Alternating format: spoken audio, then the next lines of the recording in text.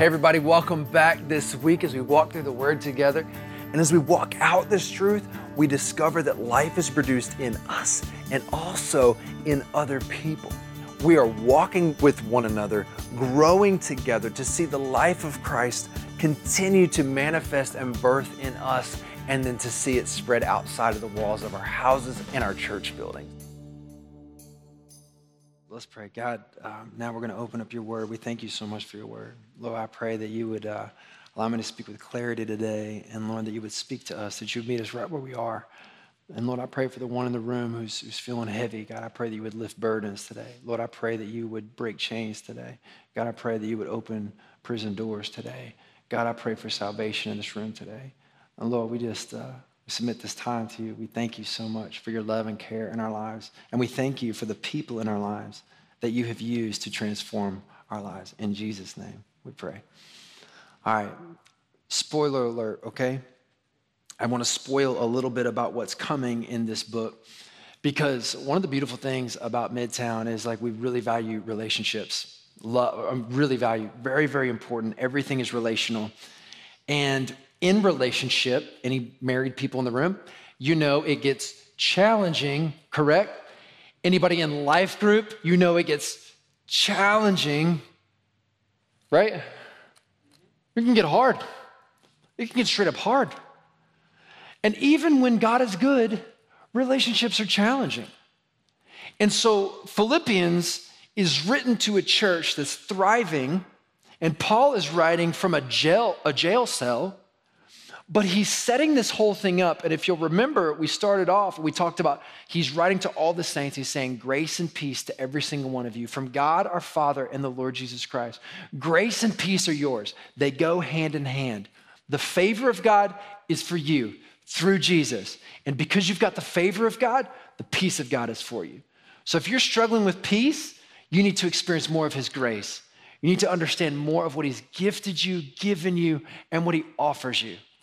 Peace and grace to you from God and our Father. The second thing we talked about is that joy is a byproduct of a heart that is connected to God. Joy is the byproduct of our heart that's connected to God.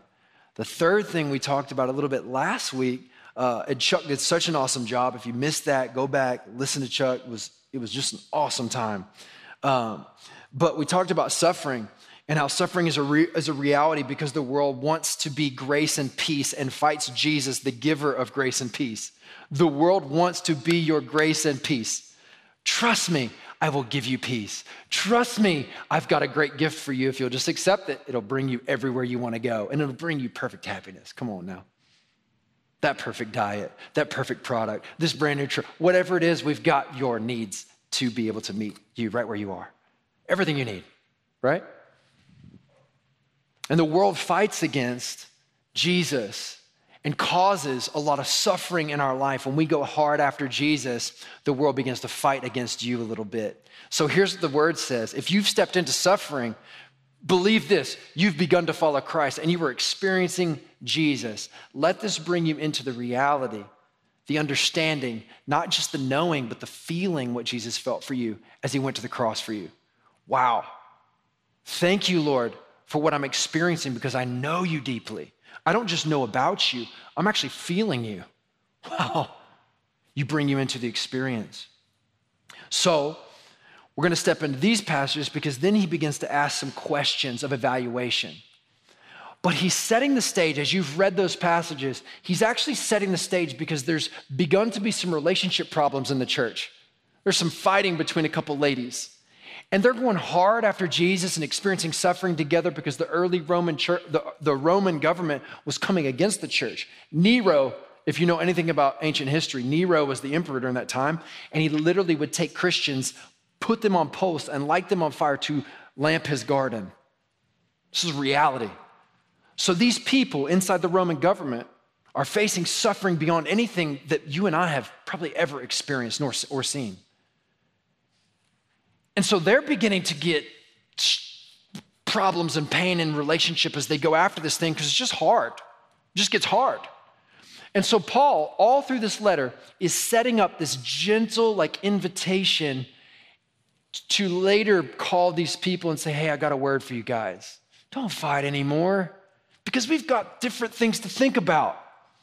And so before he sets that up, he asks a few questions of evaluation. These questions are very important for each of us. And as I was reading this passage, I buzzed through these questions. I'm like, it's kind of confusing. Anybody read that first part and they're like, what does it mean? Like, is there any encouragement in Christ? Is any comfort in his love? Anybody? You read that first part and you skim through it and you're like, really nothing, right? Anybody? Thanks, friends. Hey, we're here to have a blast. Give me some feedback, okay? We want to talk back and forth together. Verse 1, it says, is there any encouragement from belonging to Christ? Is there any comfort in his love? Is there any fellowship together in the Spirit? Are your hearts tender and compassionate? So he's actually like putting forth questions for our personal evaluation. Hey guys, what's the encouragement of belonging to Jesus? Anybody? What's the thing that belonging to Jesus encourages you? What is it? Let's talk. Huh? Sorry. Loved. You're loved. What's that mean? Like, what else? Joy. Right, I got joy. What does it mean what's our encouragement in Christ? What else? Hope. What is our hope? Eternal life, eternity, it's forever. What else? Security, freedom. Right now, freedom. Not just eternity. Eternity is like right now, too. Purpose. Huh? What'd you say? Heaven on earth. You can experience heaven right now. Presence right now. Huh? That's right, abiding presence. There's so much encouragement of belonging to Christ. There's so many things that are accessed in Christ. Can you imagine if we didn't know for sure that Jesus really came, he did his stuff, declared a message? If you didn't really have that as a foundation for your life, where are you headed? Have you ever asked yourself that question, like, where are you going? You'd be like, well, I've got this big plan for my life. And here's my next question for you. What would happen if you got that big plan? Imagine your life. Just imagine that you got there. What's next? It's a really hard question for some people, especially if there's no like firm foundation for where we're headed. So this is a great encouragement, man. We got eternity. We've got hope. We've got excitement. We got joy. Is there any comfort from his love? What's the comfort in his love? What's our comfort? Let's talk. Being known. What'd you say? All the way. You know what I would add to even being known? It's like, man, when somebody knows you and chooses to stay, gosh, man, that's a beast. It's like, I see you better than anyone else sees you, and I choose to stay forever. I'm so comforted. What else? Any comfort in his love? He's coming back. There's a comfort knowing, hey, it's not through. He's coming back. Man, that's good. Is there any fellowship together in the Spirit? Is there togetherness in this? Isn't it good to know you're not alone? We're in the same thought process. Do you know why we can all affirm what everybody says? Because we believe the same stuff. There's some real encouragement of not being alone. Anybody feel alone? I want to tell you this, you're not. In Christ, y'all, we got the same hope. We got the same expectation. We got the same kind of love. And so you know what it says next? It says, are your hearts tender and compassionate? Why he's asking this is because if you stop evaluating and remembering, listen, remembering is so important. If you stop remembering these answers to these questions, your heart will not be tender anymore. It can become a little bit hard. The truth of Jesus and the love that he offers tenders up our heart to see each other well, to see not only each other well, but to see ourselves well. So he's asking you questions for evaluation, to remember. So hey guys, is your heart tender and compassionate now? Is it growing in compassion because this is true? Then, if that's all true, Then here, guys, listen, he says, listen, church, make me truly happy by agreeing wholeheartedly with each other, loving one another, and working together with one mind and one purpose. Guys, if eternity is coming and Jesus is coming again, then guys, we have the same expectation. Would you lock arms and go after it together? What are you going after today? Is what you're going after matter? Let's lock arms and go after something that matters. You know what I find fascinating? Paul is saying to one of the earliest churches what I believe he would say today to their church in America. Not just the church in America, around the world. Hey guys, would you lock arms and go after what matters? Because everything around the world is trying to tell you what matters, and Jesus proved what mattered. Because he died and he rose again. He's not in the grave anymore. What he said matters because what he did proved it. If Jesus didn't raise from the dead, his words don't mean actually jack. It doesn't matter. Jesus is not in the grave anymore. He's a real historical person. He rose from the dead, and a movement happened because of what he said. Y'all, his words matter. Would you lock arms and decide what he said really matters? Let's go after it together. Verse 3, so lock arms. Don't be selfish. Don't try to impress each other. Be humble, thinking of others as better than yourselves. Don't look out only for your own interest, but take an interest in others too. You must have the same attitude as Christ. Here's what I love. When I say lock arms and go after something, we might picture the idea of going out like a UT football team, right? And we're gonna go out there like Saturday, y'all, and we're gonna go win. And do you know how we win? We conquer the other team, right? We defeat them. We beat them down and we smash them to nothing. And we drive the score up as high as we can, and we belittle them as much as we can, right? Come on, this is victory, right? Y'all are Vols fans, and if you're not, I'm sorry, I guess we're happy to be Vols fans for once in a long time, you know what I mean? Come on, everybody, let's go. Come on. But that's the idea of victory sometimes. It's the idea of the win. So we're gonna lock arms. And here's what I've found. A lot of times, churches have used carnal measures to move our people to try to have spiritual movement. And we've moved with a carnal move from a heart that has ego at the center, not Jesus. And we boost ego and we say, hey, look at the thermometer. You know how much money we raise? We're gonna build us a daggone giant building. It's gonna be awesome. And you guys did this. You guys were a part of this, and we're gonna see giant moves, and it's gonna be awesome. And I'm not saying all that is terrible. But what I am cautioning us is that the motive of the heart, if it boosts your ego and it doesn't boost the king, is not worth much. Just flat out not worth much. Because he says, you wanna know what the giant victory is, y'all? Look at this. Don't be selfish. Man, for the win, listen, what the world says you win, you better get the most stuff. You better build the biggest kingdom. Self-centeredness is important to win. Your business matters. And honestly, it's just business. I'm challenged by this thinking. Don't be selfish in anything. Jesus speaks such a radical message, y'all. The giant win is to not be selfish. Hey, don't try to impress other people. Well, how do I win if I'm not impressive, y'all? If I don't come up here with a banger of a message and y'all aren't so impressed, like, how do we get a win? You know what I mean? Don't try to impress anybody. That's one of the most challenging ones for somebody who desires to be an entertainer. I want to be an entertainer. I want you guys to love me. I do. It's one of my struggles. My challenge is to be self-centered. I'd love for this whole thing to be about me. I'm just gonna tell you the real of my heart. Don't be selfish. Don't try to impress other people. Be humble. Think of other people as better than yourself. The win is to think of others as better than myself? How would you win? Anybody challenged with the win now?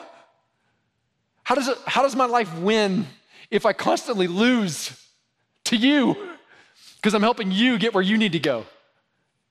Is anybody challenged by this? The big win is to help somebody else. But at the same time, is anybody relieved? Guys, this could be fun. This means I don't have to build something giant to impress God. I don't have to impress him. Who feels like they didn't need to impress God? Who feels they need to get to heaven and they go, God, look at all I did for you. I got so much stuff for you. I built this giant thing and I did it for you. It's like awesome. But to consider others more important than yourself? Y'all, I don't even like that message. I don't like it. But listen, don't only look out for your own interests, but take an interest in others too. Here's what I love about this.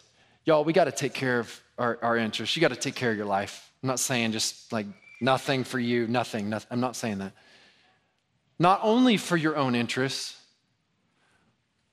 but take an interest in others too. That means literally figure out what is the interest of somebody near you and get in and help them in the interest of their life.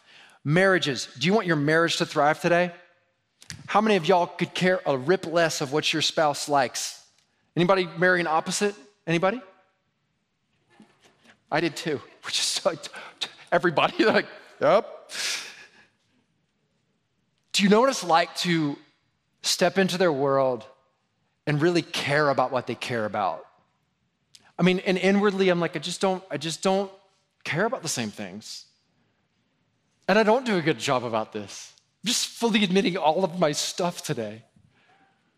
But here's what I've found, like when Shannon does such a better job of this, she steps into my world and she takes an interest in the thing that interests me, even when it doesn't interest her. Do you know what it does for me? It just revives my heart. I just get so thankful for her. And here's the crazy thing about what it's describing. Have the same attitude of Christ. Because man, listen, Christ steps into our world and just meets us right where we are. Right in your own interests. Hey, do you care about that? Then I care about it. Did you know that God cares about what you care about? Have the same attitude of Christ. Christ cares about your interests. He loves you and he cares about you right where you are. You must have the same attitude of Christ. What is Christ's attitude? I want to look at that in the next few verses. What is Jesus' attitude? Listen to this. Though he was God, he did not think of equality with God as something to cling to. Though he was God, he didn't consider that idea, that identity, something to cling to. But instead, he gave up his divine privileges. He took the humble position of a slave and was born as a human being. When he appeared in human form, he humbled himself in obedience to God and died a criminal's death on the cross. Therefore, God elevated him to the highest honor and gave him the name above all names, that at the name of Jesus, every knee should bow in heaven and on earth and under the earth, and every tongue declare that Jesus is Lord, to the glory of God the Father. He came with all power and all authority, and yet chose to say, I won't even take that as my own. I'm gonna come and serve you and show you what love really looks like. I've got every bit of authority to step into your world and crush and win a victory. I mean, drive the score up all the way and say, guess what? I'm here and I'm here to crush this place and y'all have failed me. Anybody selfless all the time? Anybody care for the interests of others all the time? How about ever? You know what I mean? Like ever. Once a day, twice a day. His instruction is that like literally he stepped into our world and cared for us and our interest to the point of giving up his life for the world that fought him, that hated him. And listen, if you can receive it, you and I at times despising and rejecting him as well. His invitation to come serve somebody else? No. No, what a terrible idea. Serve me. And yet Jesus takes this message all the way to the end because he loves you and I so much. What a crazy idea. Though he was the form of God, did not count it equality with something to be grasped, but humbled himself to the point of a servant. Here's what I love about what everybody said. Everybody who got up here, they talked about, number one, the humility of somebody to stick it out. I love what you said, to like spend time with you, but humbly sit there where you were, meet you right where you were in your challenging time of divorce, let you express those feelings and pain, and chose to stay there with you, not put you down further, but to raise you up higher. And guess what? You're married today. Built you up to prepare you for something when people weren't there to help you in that moment. I love that. Rita, I love what you said.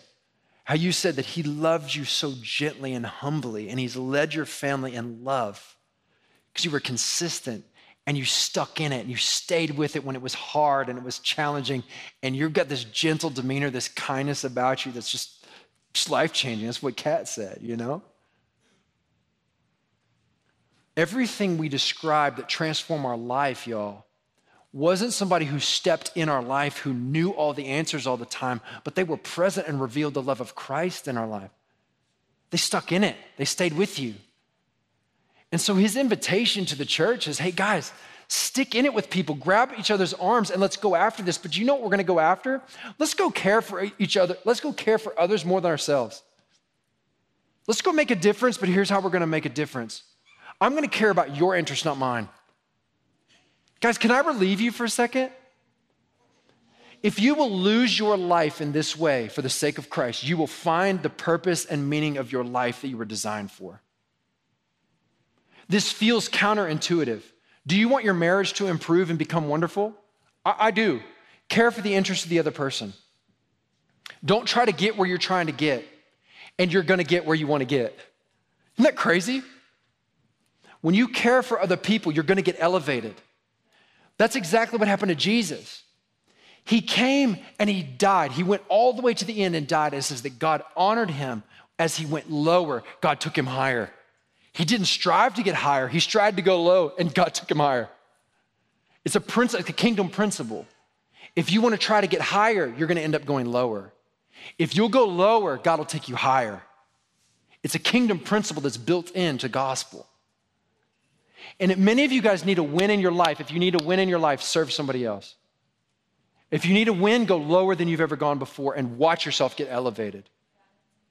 I promise you it happens. But here's what keeps us in that place of wanting to go lower. Because I realize that Jesus is the highest of all. He's the highest it's ever going to get.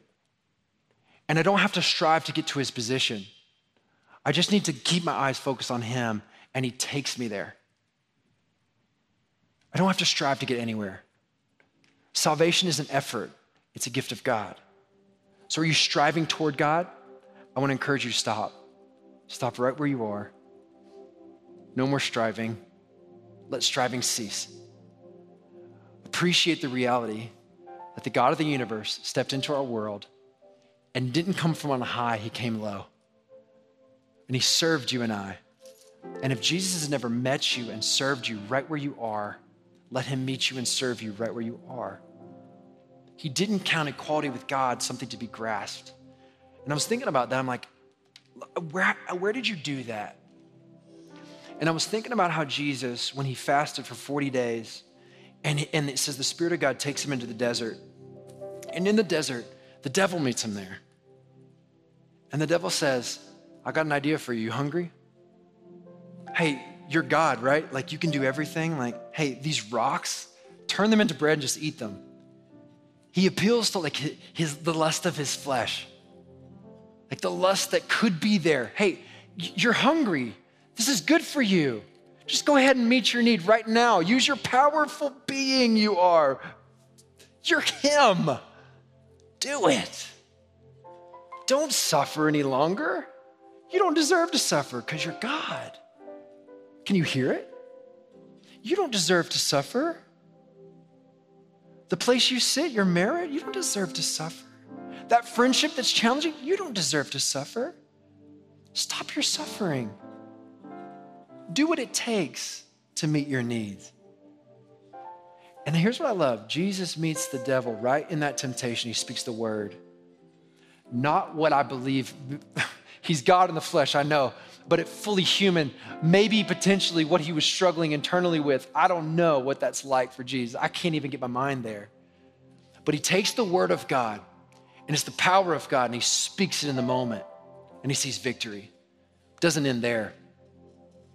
Satan takes him to a high place, and he says, hey, look, if you will simply worship me, I have authority to give all this away right now, and I'll give it to you. This means like you don't have to do anything. Like I will give you it all. You don't have to go to the cross. It could be finished and the earth is yours. I'll give it to you. Again, Jesus goes to the word. He speaks the word. Satan tries 3 times. And again, just no. Here's what he says. Maybe you've wished this. He says, throw yourself off this place, and the word says that the angels will catch you.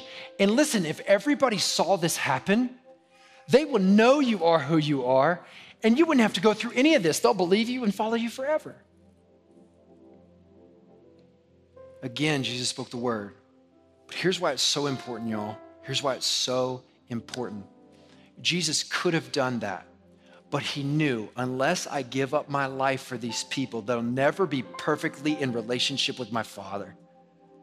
I might be elevated to the heights for the rest of eternity, but all of these people that I love so much would not be made right. He gave up the highest of the earth. He gave up all of his hunger because he loved you and me so much. He said, I've got a different plan in store, and I'm gonna give up my life so they could be in perfect relationship with my Father and myself. And it required his sacrifice, his perfect life. You and I have not been selfless all the time. We have not cared for others all the time, and that's what it took. Jesus did it perfectly, y'all. The standard of perfection was met. And I don't know about you, but as I read that list, y'all, I'm like, worse than it's like coming to me more. I'm like, I am nothing. But because Jesus did what he did, I'm more than something. My life is united with his. So you know what we get to do now? I get to forget about trying to pursue my life and get me somewhere. Guys, I invite you, as radical as this sounds, if you will throw off your life, you will find the life you were made for. Jesus is everything, and he is the King.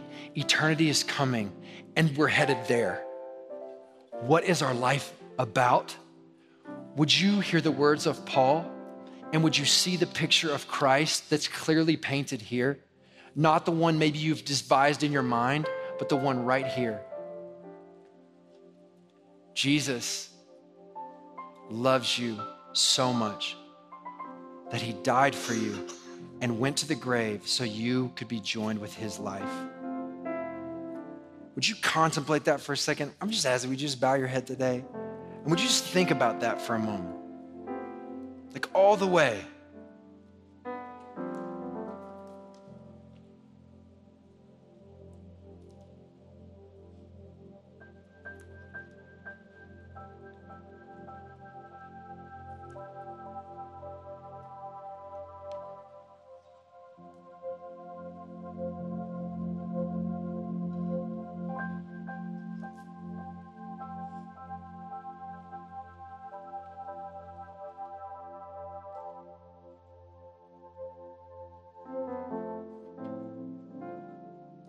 As you bow your head, I just want you to think about this.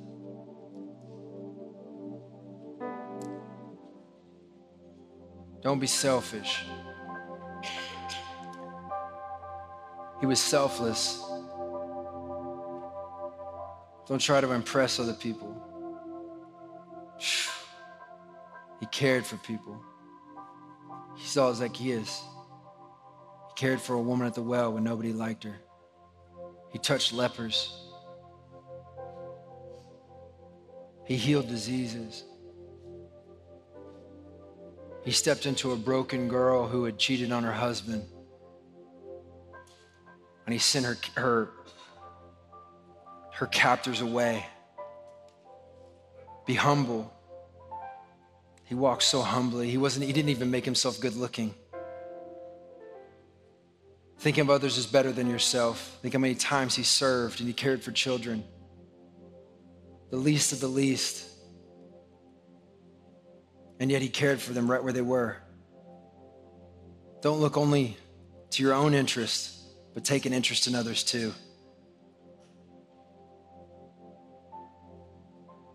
Jesus just stayed with these guys who were such a wreck, and he just loved them right where they were. Hey, church, would we invite him to send us on that mission? What would it look like if we together collectively gave our life away for anybody who walked in these doors on a Sunday? What would it look like if in the week we were prepping for them as we knew we were about to see them on a Sunday? What would it look like if you began to reframe your life to prepare for the people, even in this room, like just to encourage? What would it look like, y'all? What would it look like? And Paul's words to the Philippian church was, would you give your life away for other people? Would you have the same mind of Christ? I just flat out would ask us as a church, would you give your life away for each other? Would you step into each other's world when it's challenging? Would you speak the truth in love? And would you stay gently and consistently in somebody's world? And then not just Sunday, but what would it look like to take this into the homes and our life groups and see that happen in life group? What would it take to see our life groups then move into our neighborhoods? Imagine what it looks like to give our life away for the interests of other people. And if you want to make a difference, if you want to see people's lives transformed and changed, step into the thing that interests them. Hear it. And oftentimes you'll feel like you're wasting your life and you're wasting time, but you are not. You are meeting them in the way that Christ met you. Stop trying to meet people the way that you think they would be met. Meet them the way Christ met you. You're going to see lives change around you. You're going to see healing happen around you.